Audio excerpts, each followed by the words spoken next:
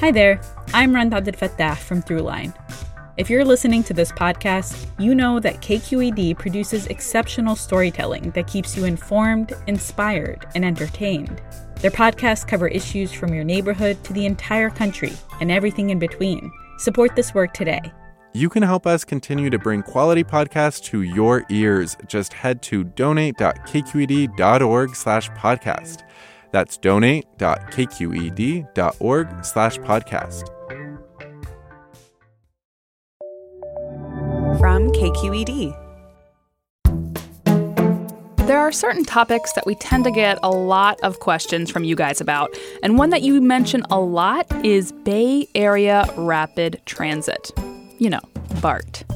One of our first stories ever was actually about why BART is so loud. And ever since, without fail, every month or so, a new question comes in about BART. How did they build the underwater tunnels? Why does BART seem to have such a hard time keeping their escalators working? There are empty newsstands. What is the history? Why did BART take so long expanding into Santa Clara, and why didn't it go to the North Bay? There are ads right next to the third rail. How on earth did they change those out without getting electrocuted? This week, I lured transit reporter Dan Brecky into a recording booth to see what he could tell us. I'm your host, Olivia Allen Price. Y'all, it's time for Bay Curious. Support for Bay Curious comes from Sierra Nevada Brewing Company, committed to brewing things the right way since 1980, because when you're a family-run brewery, there's no other way to do it. Sierra Nevada Brewing Company, still family-owned, operated, and argued over. And be sure to stay tuned through the end of the show so you can play our monthly trivia game for a chance to win some cool prizes. Hey there, this is Brittany Luce from NPR's It's Been a Minute. KQED's podcasts like The Bay, Bay Curious, Mind Shift, Right Nowish, and more all tell the stories of the Bay and beyond with reliable, human-centered journalism. They aim to inspire, make you think, entertain, and expand your understanding of the place you call home. Here's how you can support podcasting at KQED. Showing your support is easy, and you can join Brittany in supporting KQED Podcast too at donate.kqed.org/podcast. That's donate.kqed.org/podcast.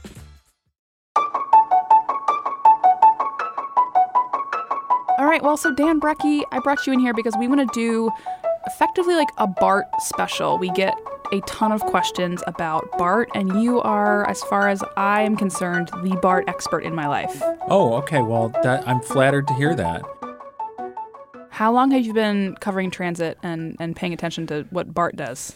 Well, you know, I've paid attention to what BART does since the mid-'70s. That's when I moved here, and I started taking BART right then. I think my first BART ride was in 1973. I went to a Warriors game when the system was no more than a year old. What was your first impression? When I came out here, BART was sort of this rumor. It had gotten national coverage, right, because they were doing all this crazy stuff. They were going to go 80 miles an hour. That was much faster than the commute trains went in Chicago. It seemed space age. And the shape of the cars and the configuration of the cars, that was different from anything I had seen. And so, yeah, it was a cool experience. And the other thing was it was kind of cheap. Listen, there was a time when the short hop rides were 25 cents. Actually, that was just in downtown Oakland and downtown San Francisco, although a quarter got you a lot farther in 1973 than it does today. I mean, things are really different. I mean, listen, the other thing about the system was it was not heavily used. In the past 10 years, the ridership just skyrocketed when the economy came back after the Great Recession. And that's really one of the chief reasons we've had such a crisis of crowding. Well, I think that kind of tees us up to a couple of these questions that we got from listeners. So this first one comes from Mark, and he wants to know, in its nearly 50 years of existence, why has BART taken so long to extend into Santa Clara County and only nominally protruded into San Mateo County and never expanded into any of the North Bay counties? Well, there's a complicated history to that, but I mean, the simple version is that Bay Area counties had the choice of opting into BART in the early 60s, and some opted out. Santa Clara and San Mateo opted out. There was some talk about going up to the North Bay, going to Marin. That history is even more complicated. There were engineering studies that showed it was feasible to put a track below the roadway on the Golden Gate Bridge and get the trains over. There were 3 engineering studies that found that was fine. One, sponsored by the Golden Gate Bridge District, did not support that idea, but that was on the table. And when San Mateo County opted out, the backers of BART then no longer thought that the Marin idea would be feasible. So they sort of pulled back on that. And in the meantime, the Golden Gate Bridge District never really liked the idea because back then BART would have been competition for the service they were offering. So BART has only gone into Santa Clara and San Mateo in recent history because the people in those counties decided they wanted BART. Well, I want to go back to the early days of BART, the beginning of BART. We got a question from a listener who wants to know, how did they build the underwater tunnels for BART? So this is one of the great epics of the BART construction story. It took years and years to design the system that they used. And the tube was built in sections. They would build the sections in pieces that were longer than a football field. And then when they were done with all that work, they would tow the section of the tube out into the bay, and then they would lower the tube, which was sealed at both ends, down to its location, which was, of course, very precisely marked. And divers would join the sections of tube together one at a time. So that joining them meant they were being welded together and bolted. And the tube was resting in a sort of shallow trench that had been dug before the sections were brought out. So it took about 3 years of actual construction to get that all together, and that's the tube we have today. The other aspect I find fascinating is that, you're actually going down pretty steeply on both sides of the bay, where you start up on the Oakland end, you're above ground, say 50 feet, and then you plunge under the bay. This thing is 130 feet below the bay. And then you have to come up on the San Francisco side to connect to the tunnel at Embarcadero. The experience as a rider is pretty flat. You kind of feel like you're just going straight across. No, that's right. There are a couple places where you actually change elevation under the water, and it doesn't really feel like you're going up or down, but that's exactly what you're doing. Let's get to our next question, and now I want to go sort of down into the BART stations. We have a couple BART station questions. So this one comes from Brad Meyer. I've noticed that there are empty newsstands at some of the BART stations. What is the history, and why are they closed when they could provide jobs to vendors and income to BART? I'm asking because other transit systems around the country have newsstands open in their stations. So we came down to BART's Montgomery Street station to answer Brad's question, and we're standing looking at where one of these kiosks stood. Listen, the deal with those kiosks was it was mainly an outlet for the Chronicle and Examiner, the 2 San Francisco newspapers.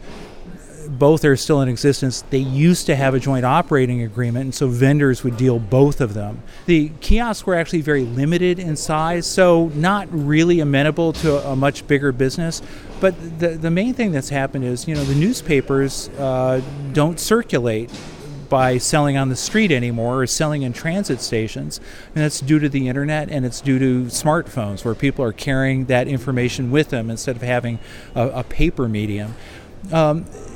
In terms of whether, these could be repurposed for another kind of business, well, maybe, but again, they're small, a bit smaller perhaps than the ones that you see in New York and Chicago and some other cities.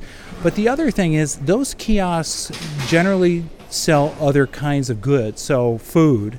And BART generally inside the stations discourages consuming food. We know that from a very recent famous incident where somebody was detained and cited for eating a breakfast sandwich at the Pleasant Hill station. Those are the main considerations and why these kiosks just aren't a going thing anymore.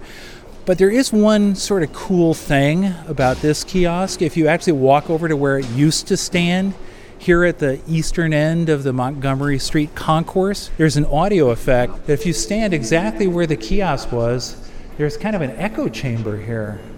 And it's ripe for experimentation. Hello! Enjoy riding. And now we have to go catch our train.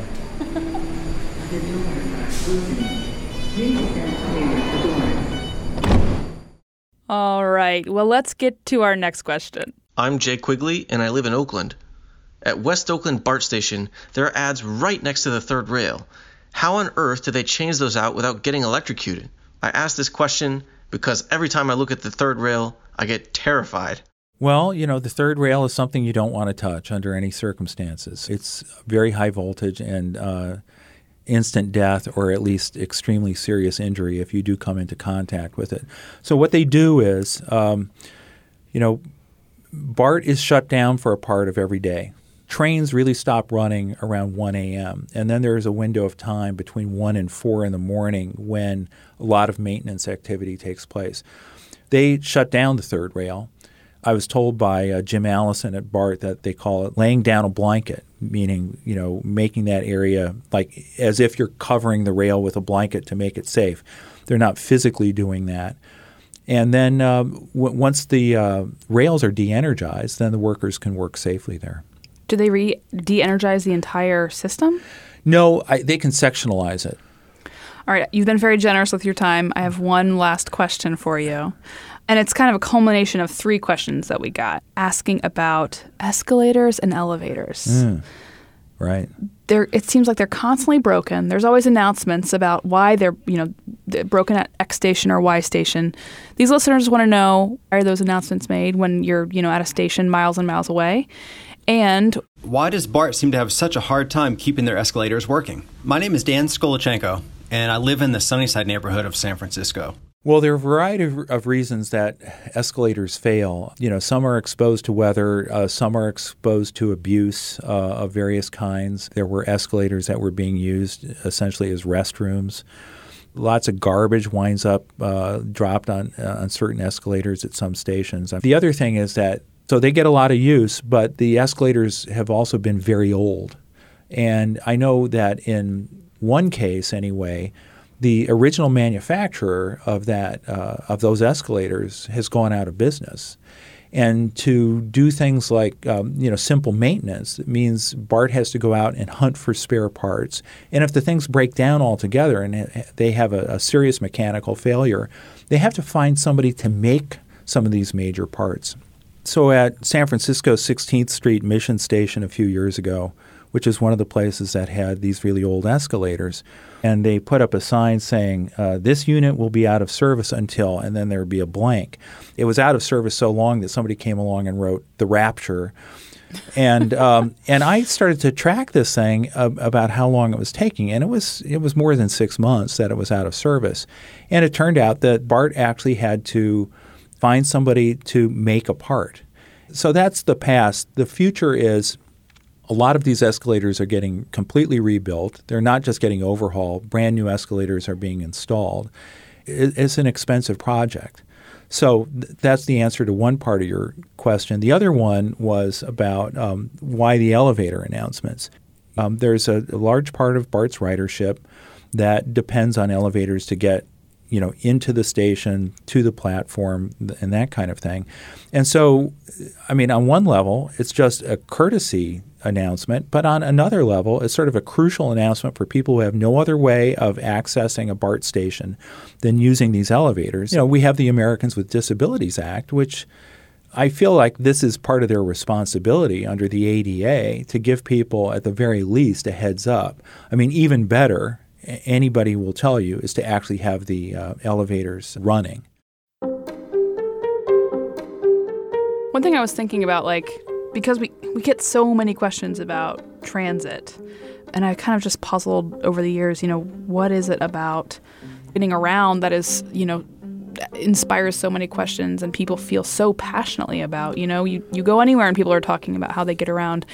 And I think especially now, maybe more than ever, it's because that is how we most interface with any government body, is through transit. It's what we see every day, but it's also how we interface the most with sort of our neighbors and our community. It's where you see, kind of get a read on what's happening where you live. I think that's absolutely true. That's really all that, that's not all. There's, dozens of more questions about BART in the Bay Curious hopper that we could probably go on for months about. But is there anything else that you came wanting to talk about today? Well, no, not really. Not really. No, this is fun. We'll answer a few more of your BART questions in our February Bay Curious newsletter. It gets sent the first Wednesday of each month. You can sign up online at baycurious.org/newsletter. We've got a link in the show notes, too. Also in the show notes is a link to a podcast made by our sister podcast, The Bay. They covered BART etiquette. You definitely want to check that out. Today's episode was produced by Jessica Plachek. Thanks again to Dan Brecky for taking the time to speak with me. Our question askers this week were Brianna, Brad Meyer, Jay Quigley, Mark, Dan, and Eric. Bay Curious is made by KQED in San Francisco. I'm your host, Olivia Allen Price. Hi, Bay Curious listeners. Are you ready to play May's trivia game? Every month, we read a question here at the end of our episode.